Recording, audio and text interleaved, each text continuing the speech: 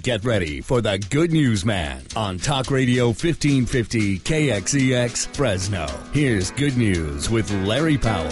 Family has always held a very important place in my heart and my head. I know that America is stronger when families are stronger. The family unit is such an important part of the structure of society, and it plays a central role in perpetuating values and traditions and meaning in life. I'm so glad that I live in this digital age and not in horse and buggy times.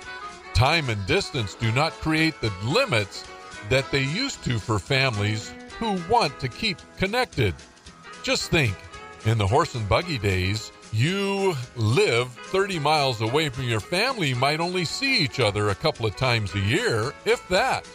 Now, you can be anywhere in the world, and through the magic of FaceTime and other digital apps, you can see and speak with family members no matter where in the world they live.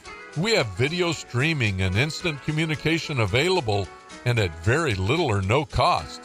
The digital world has allowed families separated by distance to continue to do things that once were only available if you lived nearby. So if you can't be home for Christmas, you can do the next best thing and see each other in high definition and enjoy those smiles and laughs as if you're right there in the room together. Now that's good news.